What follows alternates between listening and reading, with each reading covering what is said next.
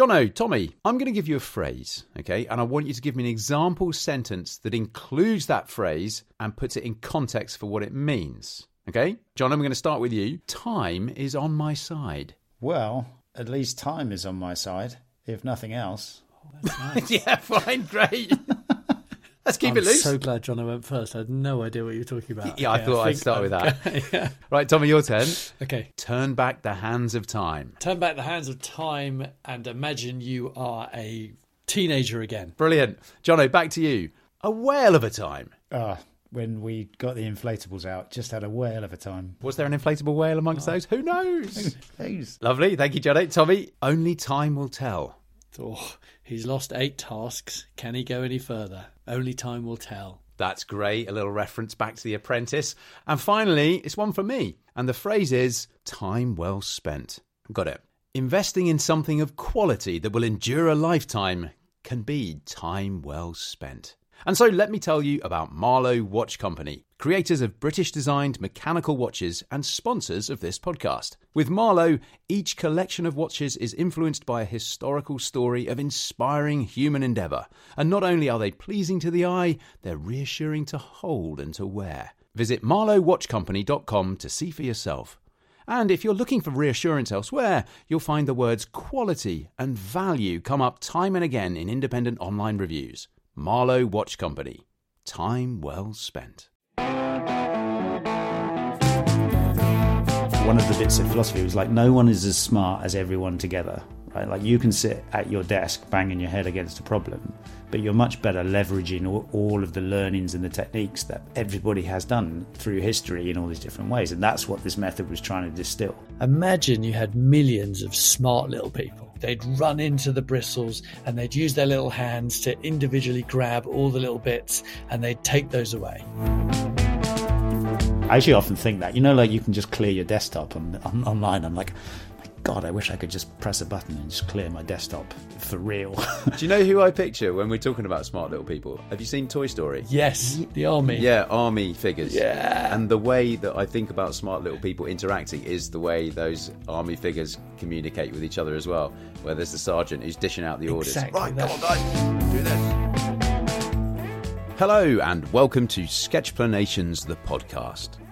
A bright, crisp drive, exploring fanciful, gigantic hypotheses in juicy, kind, lemony morsels. Notwithstanding our podcast, quick, ready stories to unwind very well. Xylophones yearn zigzags. I'm Rob Bell. A bit crude. Don't ever forget, guru high intellect John O'Hay, knowledgeable. Let me nudge our puzzling quintessential rascal, Super Tom Pellereau. This unique visualization will extract your senses. How are you both? Confused. What? Any idea what was going on there? I was trying to think of a yes, I'm fine, thank you, beginning it with an A. Yeah. Oh, nice. clever. It was very clever. Yeah. I've never heard anybody do that before.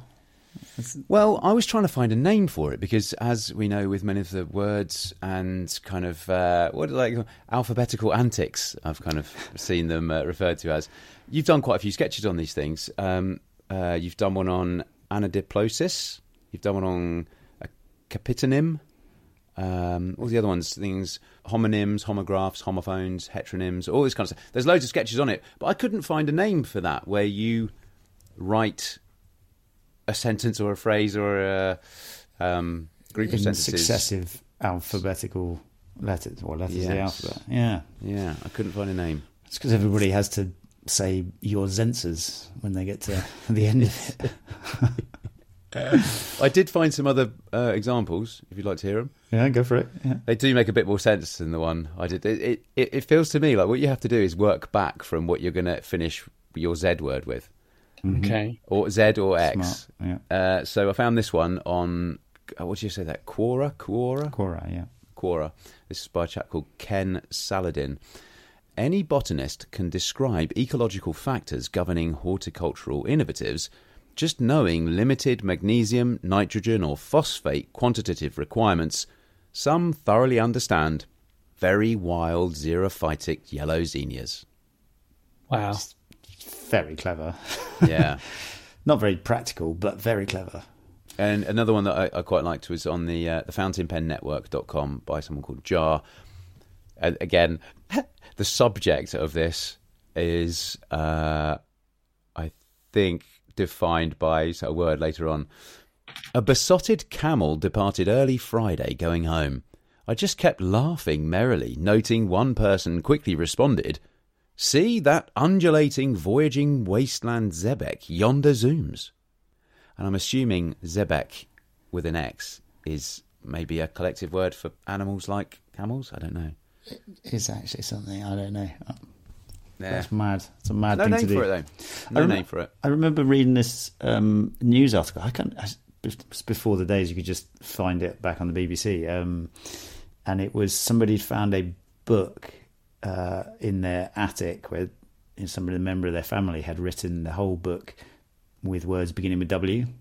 The whole book? Yeah, and like that wouldn't be that spectacular, except it was like 5,000 words long or something like that. All of it beginning with W. W's not bad, actually. You can spin quite a lot long sentences with W. Just give it a try. Will we walk whilst waiting? No, whilst waiting. That doesn't work. But yeah, that's the idea. I think it was a story about a whale, as you might yes. imagine. Very clever. Who could whisper and wink. Another thing I did find is called a pangram. Have you heard of a pangram before? Yes, but I've forgotten what it is. It's a phrase or a sentence that uses every letter in the alphabet. Yeah. There's another word for those. And apparently the one that most people know is the quick brown fox jumps over a lazy dog. Have you heard that before? That's for typing, isn't it? That's what you do, the typing practice. Oh, there you go. Talking of like jobs and stuff, the alphabetical antic of using every letter consecutively at the beginning of words in a sentence, it kind of feels like there's something that you'd get given for homework to do at school, like, I don't know, third year English or something. And as a kid, you'd be going home, this is rubbish, can't believe I've been given this. But as an adult, you'd be like, oh, that sounds quite fun. I mean, do you get quite involved in the kids' homework sometimes? Like, oh, this is brilliant. And they leave you to it because you're having a great time. The Jack's just going through his exams at the moment. He's doing a lot of practice papers and things like that. So, and the non-verbal reasoning, which is the kind of shapes and which shape comes next, or the the ABC and all that sort of stuff, and you kind of which one of these fits in. I quite often sit with him and do that, and some of them are really difficult. I sort of remember doing them a little bit at school, but they've really kind of put them on steroids these days, and it's quite challenging. Yeah, I feel about the same way about those captures. When you're on the internet and it says, "Are you a human?" It gives you a little puzzle. Yeah, and I'm like, I don't know. Pick all the ones with lampposts in. I don't know. Is this a lamppost or not? I feel like I'm going to fail the human test. I know. No, I was impressed with that. Our 9-year-old was doing the 13 times table. Oh God! Today I was like, oh my God, I don't know the 13 times table. Anybody else know the 13 times? No. I can do up to 3. No, yeah, exactly. It starts getting complicated. Yeah. They work them hard. Whatever they might be, palindromes, anagrams, isograms, another one. All good fun. But enough messing around with words and the like. We've a podcast to record, guys. And as the man who hated animals once said as he instructed others to board the train, step on, no pets. That's a palindrome.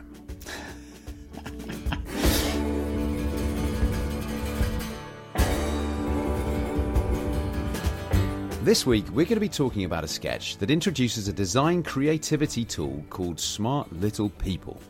It's part of a suite of creativity tools for solving problems using a method called TRIZ. And this tool, Smart Little People, helps designers to overcome obstacles by imagining a team of tiny people all working together doing jobs that could then ultimately be replaced by materials or software or mechanical systems, whatever. Now, if, like me, very little of this seems familiar, then don't worry, because in Tom and Jono, who are both professional and well-experienced designers, we have a couple of experts who can tell us everything we need to know about TRIZ and about the Smart Little People too. You should be able to see Jono's sketch for this on your screen now, but if not, just follow the link in the podcast description. And before we go deep in on Triz, a little reminder that we'll be going through your correspondence from the last week at the very end of this podcast. And if you'd like to send us a note, and you'd be very welcome to, you can email us. hello@sketchplanations.com. Right then, first up, what is Triz? Either of you, Tommy, Jono, what is Triz? Yeah, I can give a little history of it, and I'd probably say where we learned about it at all, which is we did Tom and I both did exactly the same degree pretty much at Bath University, and we did an advanced design course in our final year, which was really like transforming and really fascinating. It was taught by a really cool teacher called Daryl Mann, and he introduced us to this thing called Triz. And so Triz is a Russian acronym.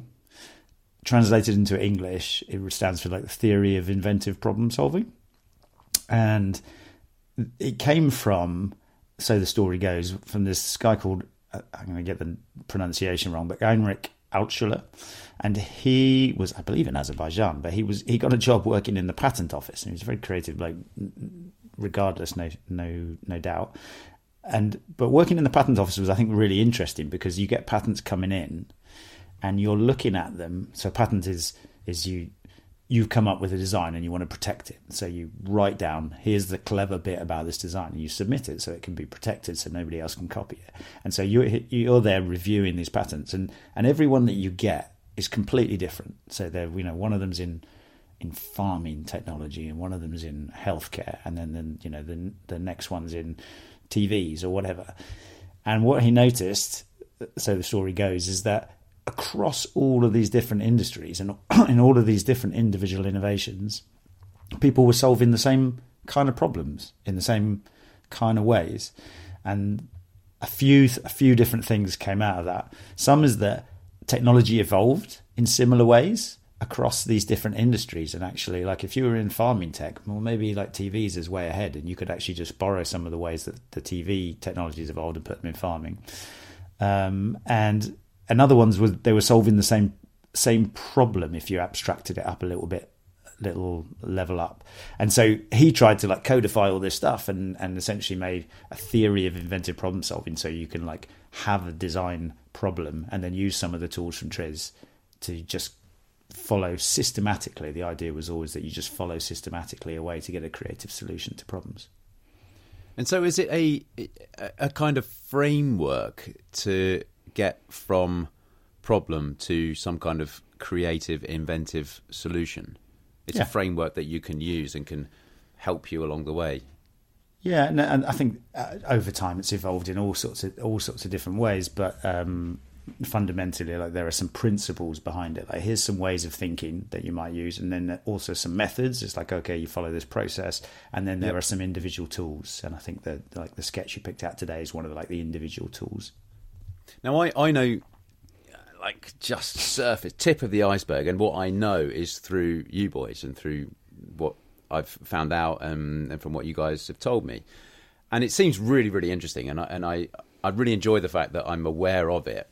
It can feel quite academic at times, I think, and quite heavy, but, as I say, I just know the absolute tip, and I've never used it. But from what I know, it feels like something actually quite a fun process to go through to help you think in ways that you might not get just sat at a desk trying to go, right, come on, be creative, think about this differently.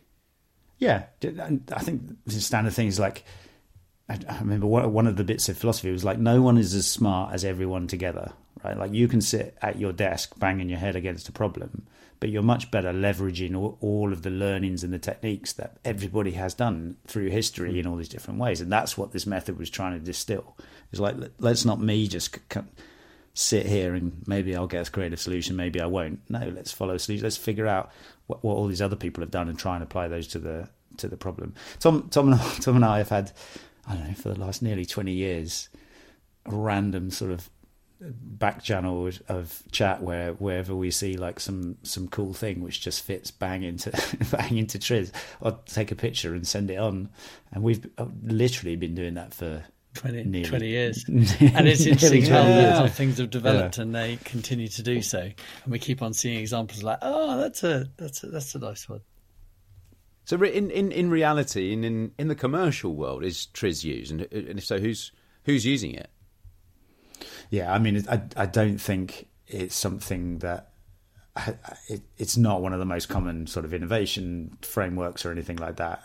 So, something like design thinking would be, has a much stronger take up. It's not something that's massively design studied. thinking. Is that another kind of framework? Yeah, and I think maybe one of the other aspects about Triz was based on like technical problem solving, right? So you've got an engineering or a design challenge, and of course, if you're working on commercial projects, and this is some of this led to like me to get my PhD topic and all that was.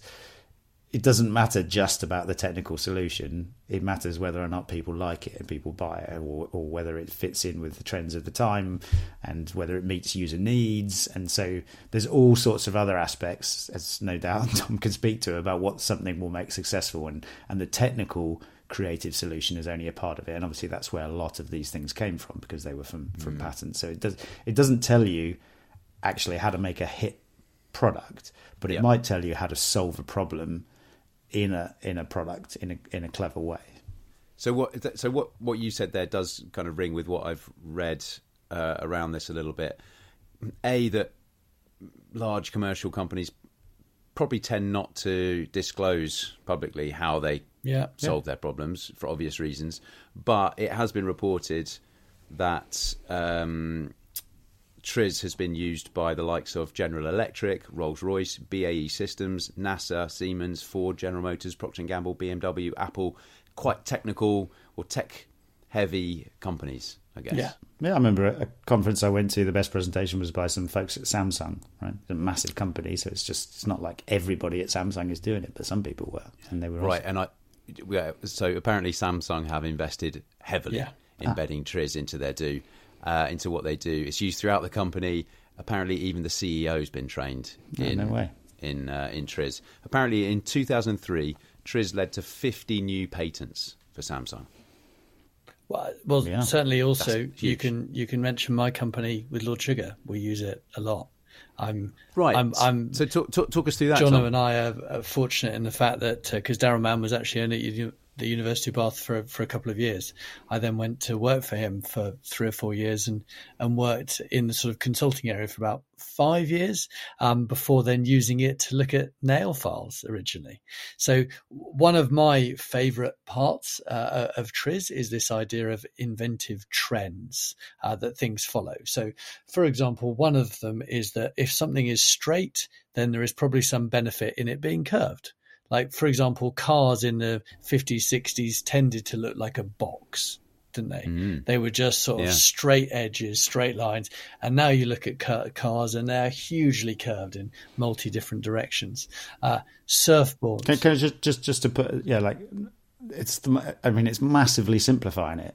But Boeing came out with the Dreamliner recently, and which was, their new massive launch. The main thing it has is curved wings. Curved up wings. And now I'm sure there's a ton of technology and engineering going into that, but in some ways to look at it, you're like, well, the wing was straight. There was probably some advantage in making it. So, and actually, I saw it. We went around the Museum of Flight the other day, and the back. Where's that, Johnny? In Seattle, and the back of the engines, where the exhaust or the jet air comes out. They basically just made it like a frilly edge all the way around, and it massively reduced the noise coming out of the engines. Wow. And so it's another one where you sort of look at it and you're like, wait a second.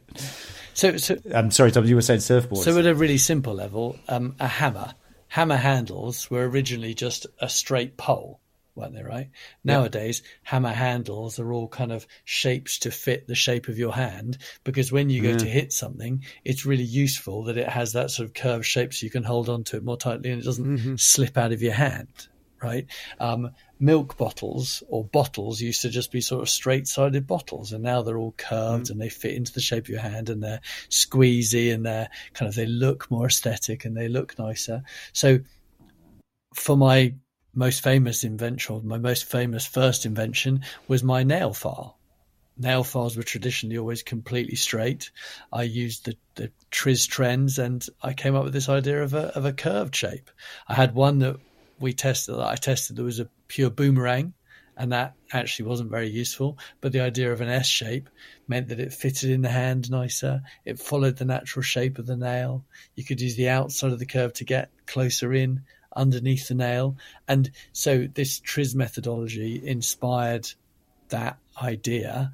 It was then an unbelievable amount of work to actually bring it to market, and it took me a couple of steps. It took me a couple of tries until I, then went on The Apprentice and did it like that. And it's still today. So I've been working with Lord Sugar for 12 years, and on Amazon, it's still my third best-selling product. That curved nail file is unbelievable. I've been the curved nail file guy for like 20 years now, and that was inspired by a Triz methodology.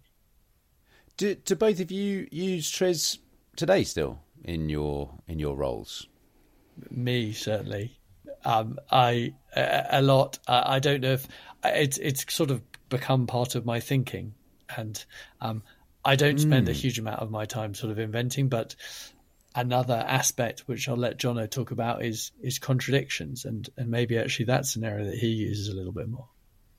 Is that another a kind of tool within the framework? Yeah. So contradictions is one of the sort of fundamental problem-solving methods within Triz, and it essentially says, which makes a ton of sense when you think about it. Like if you want something to be smaller, let's say, like what's stopping you make it smaller? Something is stopping you making something smaller. So if you want it small enough to fit in your pocket, okay, well it's too long, it's too hard, it's too firm, like it's not flexible.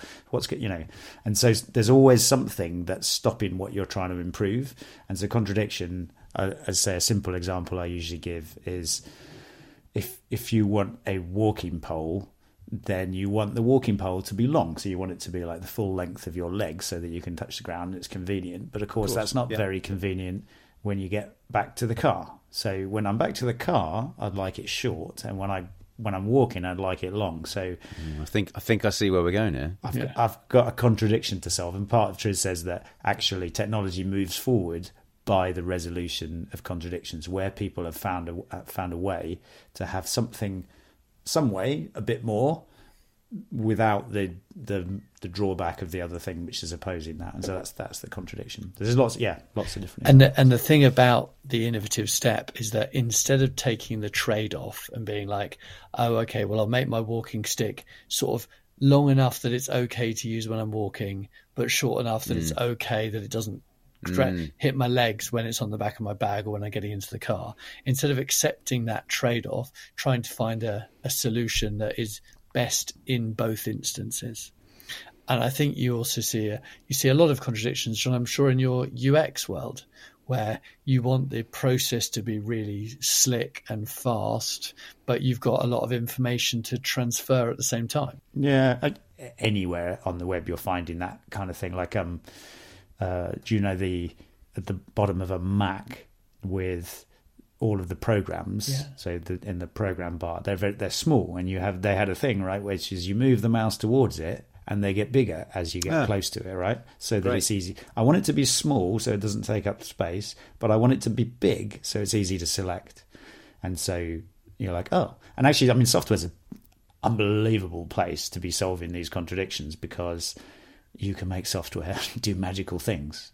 Like I can't just vanish this walking stick when I get to the car, but you can vanish, a window from your screen digitally. Yeah. I actually often think that, like you can just clear your desktop online. I'm like, my God, I wish I could just press a button and just clear my desktop for real. Flip the desk over and be like, right, new task, clean desk. But you can't. I often wonder. Well, you can translate them.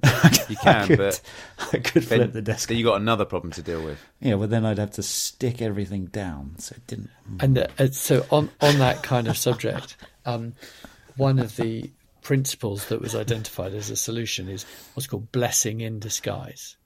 So talking about your desk, sometimes a cleaner might come into our office and, not knowing, just like clear all my stuff off my desk. And I'll come in the following day and like, oh my gosh, where is all the stuff? And I'll be like, oh, but that is really quite nice. And that's a kind of blessing in disguise, that you didn't mean to have it cleared, but it's all been cleared for you. And actually, did I even know all that stuff? Did I need any of that stuff on my desk? There are lots of lovely blessing in disguise examples, but that's sort of a similar one. That's nice, and that's almost just a like a perspective in your mind, an attitude thing, just to look at it differently. Yes. Just that it's there, and you can either be annoyed at it, or you can go, oh, actually, that's quite good. There's some benefits. I had a classic one today. I wrote really quite a long and detailed email with lots of links in, and then my computer crashed because of something. And it's very unusual these days, but I reopened the email and it hadn't saved that quite complicated work I'd done. And I went, you know what? Actually, I'm not sure I needed to share that with them yet. Like, that's probably a bit confusing for them. So I'm not going to redo it. I'm just going to send it as it is and say, we can talk about the details further. Brilliant. Blessing in disguise. Yeah. One of the other things you mentioned, like what is Triz, like one of the sort of more philosophical tools, you can do it as a practical exercise. From Triz, I learned was use of resources. Yeah.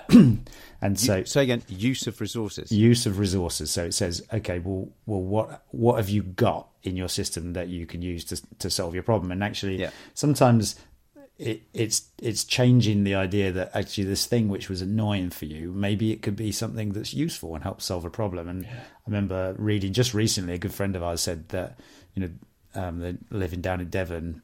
There is a big server farm, and so they've got all these computers which are churning out lots of heat all the time. And instead of going, okay, well, we need to bring lots of things in to cool these down, it says, okay, well, actually, maybe we can take that heat, and they're using that heat to send it to a building nearby. And so you go, instead of that being a problem, you say, well, how can that be something that's useful that can help me solve my problem? And that's one of the ways. It's a bit more of a mindset shift. It says, let's not try and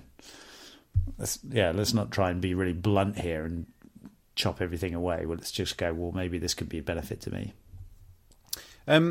So again, through my research, an example I have you noticed if you've got an internal combustion engine on your car?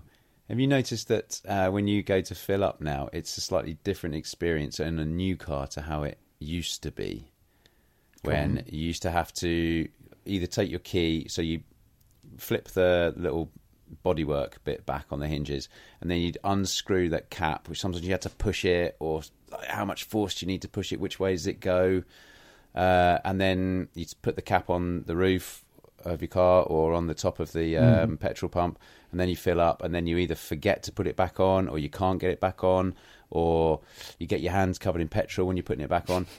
Apparently, Triz was used for the solution, which you see on most cars now, where you haven't got the cap that you have to take off anymore. It's a spring-loaded flap on the fill nozzle from the underside.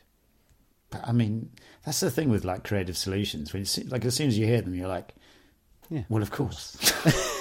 You're like, but why wouldn't you do that? Yeah, and yet people were making cars, for 100 years without finding that solution. The example in Devon you're talking about there, using the heat from a server farm to actually using that heat rather than just dispelling it and then actually probably using more energy to cool the servers down. Do you think Triz would be a useful tool to help find more climate solutions? Most definitely, and I'm sure those that are involved are using Triz along with other tools. There are many innovation tools out there and frameworks. From your sort of brainstorming to your De Bono 6 hats to your, as Jono just mentioned. And ways of thinking, and then very creative people who are also sort of very observant and follow through a process. Jono and I were fortunate enough to learn about Triz, and I personally think it's incredibly powerful. I do really struggle to explain it though, or because it can become a bit too baffling, and it's especially useful in kind of technical situations. But the trends and the innovation principles are everywhere and are very useful to consider in different ways. Well, let's get on to the sketch, but the principal sketch at least, which is a bit of a different format this week, listeners. But I felt it's quite important to talk about Triz and understand that before we get into one of these talks. By the way, has Bono really only got 6 hats? Dad joke. So the sketch, that's awful. It was. So the sketch that is the principal sketch that you should be able to see on your screens is called Smart Little People, as I said at the beginning of the pod here. So talk to me a little bit about this Smart Little People tool, because the reason I wanted to do it from the podcast is because it sounds really fun, and it's a really fun little thing to visualise. You're just dropping in this little army of guys that, right, guys, get to it, fix it. Yeah, I think. Well, let me just say, I'll explain what the sketch is. So it's just a problem-solving tool, Smart Little People, and the example I gave. Well, it says, if your system was made of smart little people, how would they solve the problem? And I was trying to give this example of blood clotting, because I remember this from my GCSE biology, which was the way these essentially like strands form over the top of a cut.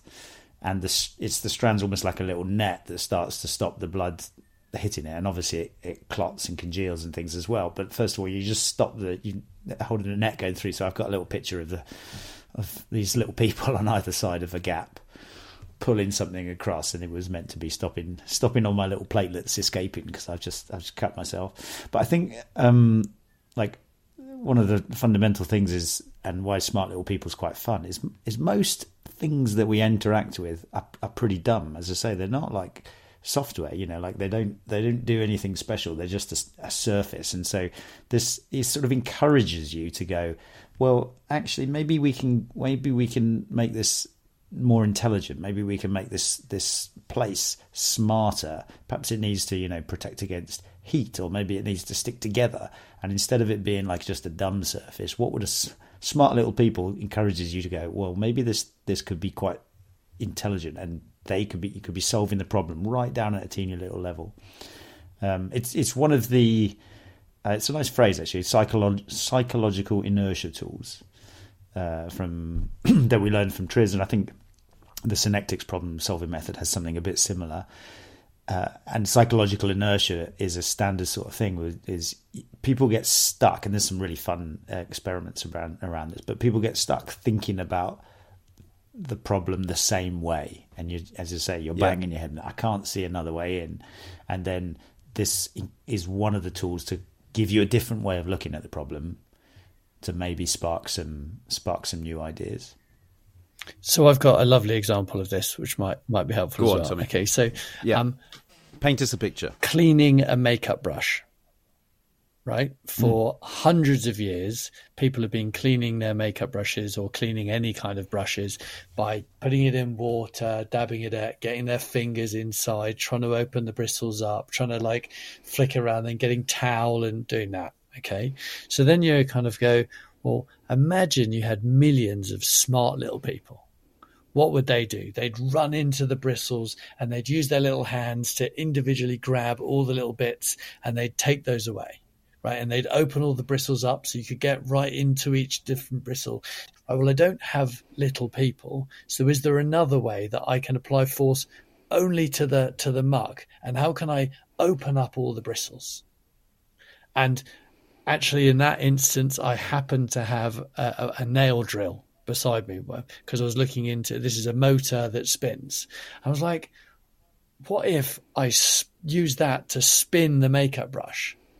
And what that does is it spins the makeup brush on its axis, and then all that makeup and dirt is acted upon by centrifugal force, which is just like millions of little people going in there to pull the stuff out. And also, every single bristle in itself is spun outwards by the centrifugal force, as if you've got lots of smart little people fanning the brush out for you. So the spinning effect is doing both things that the smart little people would do for you, which is one, opening up all the bristles, and secondly, just taking all the muck, all the dirt, all the bacteria off all those individual ones. And I can't believe that no one had ever thought of doing that before. And possibly it's because of smart little people that made me think, and it was definitely because of use of resources or serendipity. And it was probably a lot to do with serendipity that I had this thing next to me, and I got some sellotape and I put it all together and was like, oh my gosh, this works. And then the blessing in disguise, the amazing thing, was then when I lifted the brush up out of the liquid, it sprayed all over me, kind of thing, but it sprayed everything off. And it's like, oh my gosh. And it turned out that actually for people, drying of a makeup brush was actually more important or more difficult than cleaning it in the first place. So it's a combination of loads of things, but it's a very nice framework tool or psychological tool, or, you know, and created something that we've now sold millions of. You used smart little people when you invented that, did you? In your mind, along with other tools? One of the TRIZ principles is, you know, spinning something or using another dimension. I'm fortunate because I've been using it for 20 odd years. That's just how my brain works. That's quite cool. It's like driving a car, right? You don't think about foot on clutch, put into gear, release clutch, handbrake, mirror signal, maneuver. Yeah. You just do it. That's what your brain's doing with TRIZ when you come up against a problem. That's pretty cool, that, Tommy. Thank you. That's pretty. No wonder your eyes are so manic whenever you're thinking. So smart little people running around inside. Yeah. Do you know who I picture when we're talking about smart little people? Have you seen Toy Story? Yes, the army. Yeah. You know the little army figures? I think about them, and the way that I think about smart little people interacting is the way those army figures communicate with each other as well. Exactly. Where there's the sergeant who's dishing out the orders. Right, come on, guys, do this. And that's what I think another of. great example is Teflon coatings or something on a frying pan. You know, and you could sort of view that as millions of smart little people with their little, you know, with their shields up, that you can't damage me, you can't get through me. And it was that kind of way of thinking that you know, it's a nice example of that surface coating. There's you know, the classic example, it came from like copying nature, but the Velcro one, right? Yeah. Velcro came from the burrs sticking on the dog's fur, and you're like, oh, well, these little curved burrs sticking on the fur, but Velcro is one of the where you can just imagine. It's like, well, if I have like a surface which is a bit furry, how would I stick this other surface to it? Well, I'd grab on with these hooks, and I'd have loads and loads of these little hooks with these little people grabbing on. And I was thinking, Velcro's, you know, a bit like that. And I was thinking, like, you know, like, fundamentally we talk about contradictions. It's just something like Gore-Tex, right? Like breathable fabrics are such a classic thing. But first of all, you're massively trying to solve this contradiction, which is I want to let keep the water out, but I want to let air through it. Yeah, is that right? Or alternatively, keep the water on the outside. Basically, you want porous, non-porous. Yeah. So I want to breathable, but not waterproof. Yeah. An amazing contradiction there. Is it a classic example of one? And their solution, Johnny? Well, I don't know what the magic of something like Gore-Tex is, but I just imagine, like, if I made that of smart little people, I'd be like, okay, you know, let the air through, but stop all the water. How would they do that? But as you say, when you say it out loud, you're like, that's impossible. And that's what most people probably thought. Well, that's impossible. No one can do that. Let's move on. But then if you look into it a little bit more, an air molecule is a bit smaller than a water molecule. So if you make loads of really small holes, then actually air could come out, especially with heat and with sort of the force of the heat, but water can't get in. And I think also there's something special about the shape of the hole, potentially. And when you start getting down to it's an incredible material, but it was probably born from that realization that a contradiction is solvable. It's not just about a trade-off. And secondly, start looking into it in more kind of detail and more nuance. It's brilliant. It's brilliant, and I love how fluently you guys speak about all this as well, because you've got so much experience using it. It's like it's lovely. It's really enjoyable to sit back and listen to. We had one of the things I like, and I remember looking at lots of different solutions, is like natural pest control, and I think that's a great example. When you mentioned about your little soldiers, I think of those as very, natural pest controllers are very much smart little people. Like, I've got a field of crops and I've got all these bugs on individual leaves. How on earth am I going to do that? Well, I literally am going to send in smart little insects, in this case, to go in and pick each one off individually. But you'd never be able to do that with something like physical or mechanical. And I was thinking, the natural pest control things are kind of amazing. It's a bit like when you go, I want to keep this patch of grass short. Well, sometimes the easiest thing is to get some goats or something, or sheep. Yeah. But they're not little people. They're just animals. But if I may, Rob, am I allowed to take us on to another sketch? Yeah, you can. Which is 9 windows, which is this concept that a lot of the time design is just focusing on the product in its main use case. So, for example, a bicycle. I get really quite frustrated with bikes because they seem to only really be invented or created for when you are cycling, when you're taking them. They're not. No one, in my opinion, really thinks about, apart from Brompton, maybe, about what happens when you get that bike home. Like, you live in a flat in London and you get your bike and you have to put it in the front door, and the pedals just catch on everything. The wires catch on everything. The handlebars on literally everything. The wheel turns. Oil up the wall. Scrape oil up your trousers from the chain. So you're not thinking about, and so the concept of 9 windows is your middle window is your kind of standard, your main use case of when you're using it to cycle along. But what about afterwards? What about before? What about the macro, the kind of the bigger system that it sits within, potentially rain and stuff? What about the micro? What about the details within it, like the oil, the fact that chain is going to go? And I really, really work on my own personal thinking and those around me's thinking. So, we talked about my curved nail file at the beginning. One of the things we did is adding some tools, because before you file or after you file, you might want to clean underneath the nail. So we built in a little nail cleaner that goes underneath, so it uses the plastic and it works. And there's also a cuticle pusher at the other end of it, sort of trying to think about the before and the after. And a lot of the products that we now design, like our travel mirror, it comes with a really nice case to put it in, so that, because mirrors are so easy to damage, and you want a nice case. You don't want to have to store it carefully. So it's a very powerful way of thinking, actually, in product design and many other fields. Yeah, I realised I put on the sketch just practice thinking in space and time, and which 9 windows is just a template to make you do that. But just that phrase is quite powerful, I think, isn't it? Practice thinking in space and time. We always spend, as Tom says, like you're on the here and now. The problem, but what about the rest of it? I think that's really cool. We should all do that. I think to think of the space and time. I always want to say the space-time continuum. Yeah. Come Back to the Future when I do that. But to think about space and time collectively, rather than as 2 separate entities, because a lot of the time, if you've got a problem, it will be defined by one of those dynamics, right? Space or time, dimension, or probably others as well that I can't necessarily think of.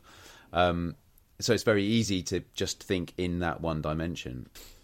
Boys, I think I'm going to leave it there on Triz and Smart Little People, unless there's any benefits of it that you'd like to tell us about, either Triz or Smart Little People. We could literally talk about this for hours, and we could take individual tools. We could, go.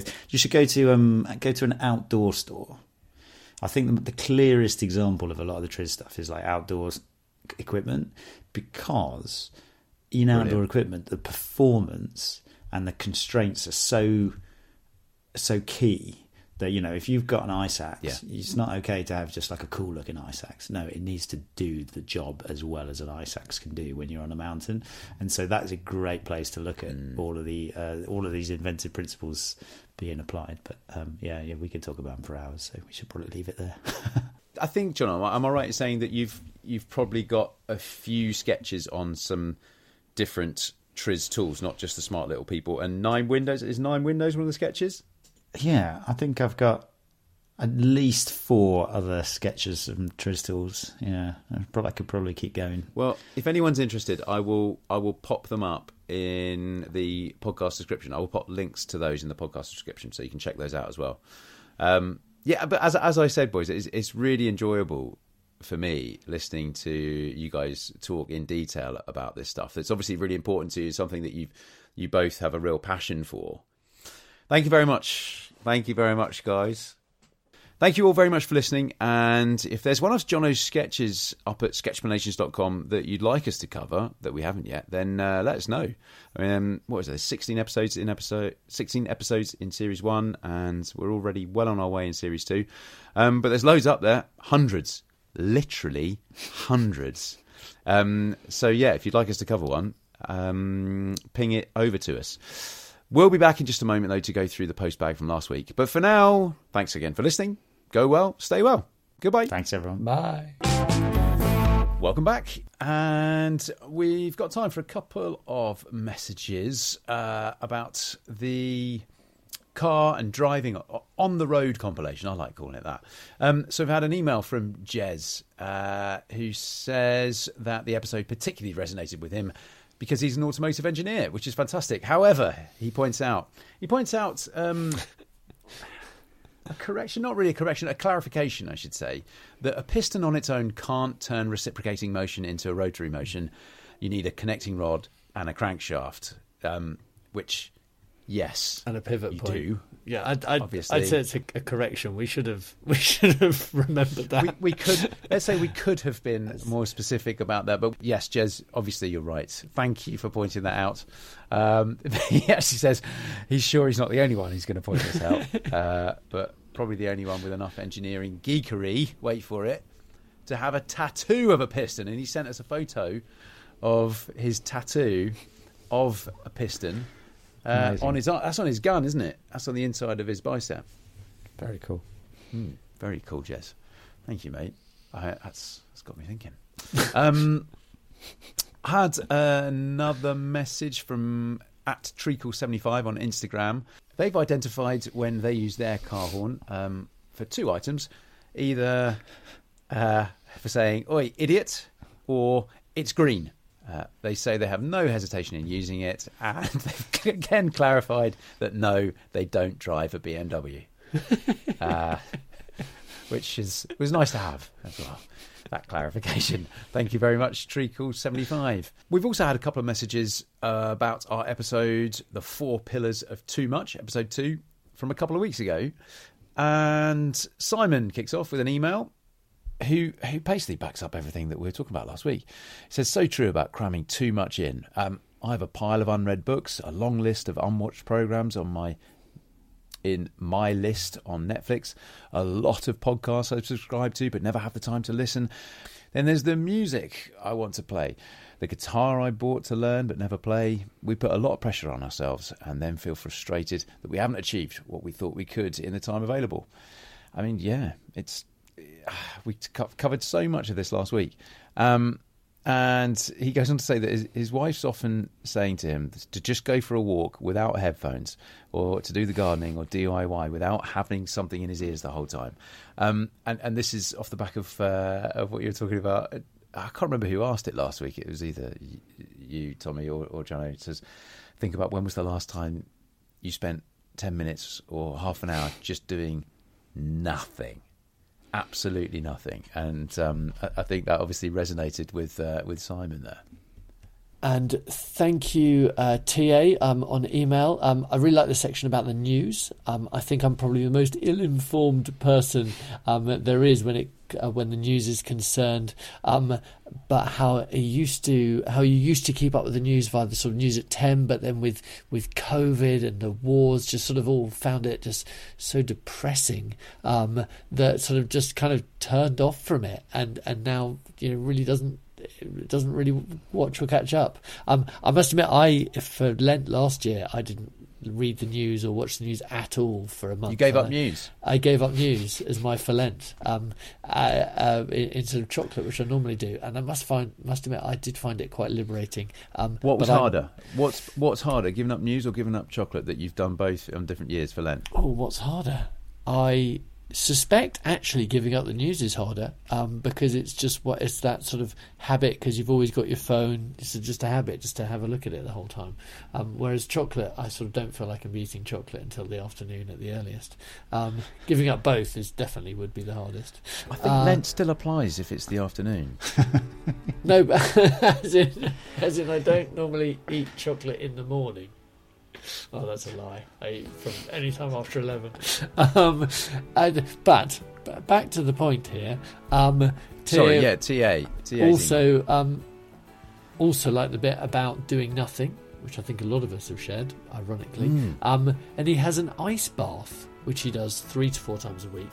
And he thinks that maybe one of the reasons he finds the ice bath so powerful is because he says you literally can't think of anything else other than trying to control your breathing when you get into an ice bath, because you're in kind of such pain and breathing. Trying not to do that. Yeah, I mean that is something that we've seen resonated in the correspondence that we've had. That it was a kind of throwaway comment, a little bit, John. It wasn't a main feature of just doing nothing for a while, but it's really resonated with people. There's just no time for it, is there? There's no time to do nothing. Thank you all very much for all of your correspondence, however it comes in, whether it's through our email or on social media or however. Keep it coming. We love to hear from you, and we read through all of them. We don't always have the time to read them all out on the podcast, but I can assure you everything that you send in is read by all of us. Thank you so much indeed. We'll be back next week. Cheerio.